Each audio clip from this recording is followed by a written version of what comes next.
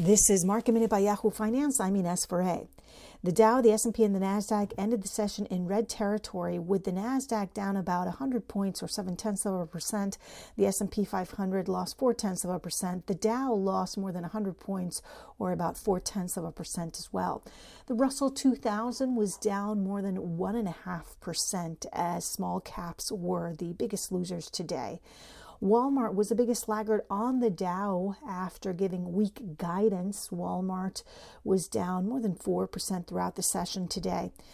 And taking a look at GameStop, that stock was under pressure today. It went into green territory a bit during congressional hearings over the GameStop saga that took place in January, but did back down into red territory. Fastly, the company's quarterly loss widened for its latest quarter, sending that stock lower today, even as revenue rose by 40%. The company's outlook also disappointed the street. For more Market Minute news, head to yahoofinance.com.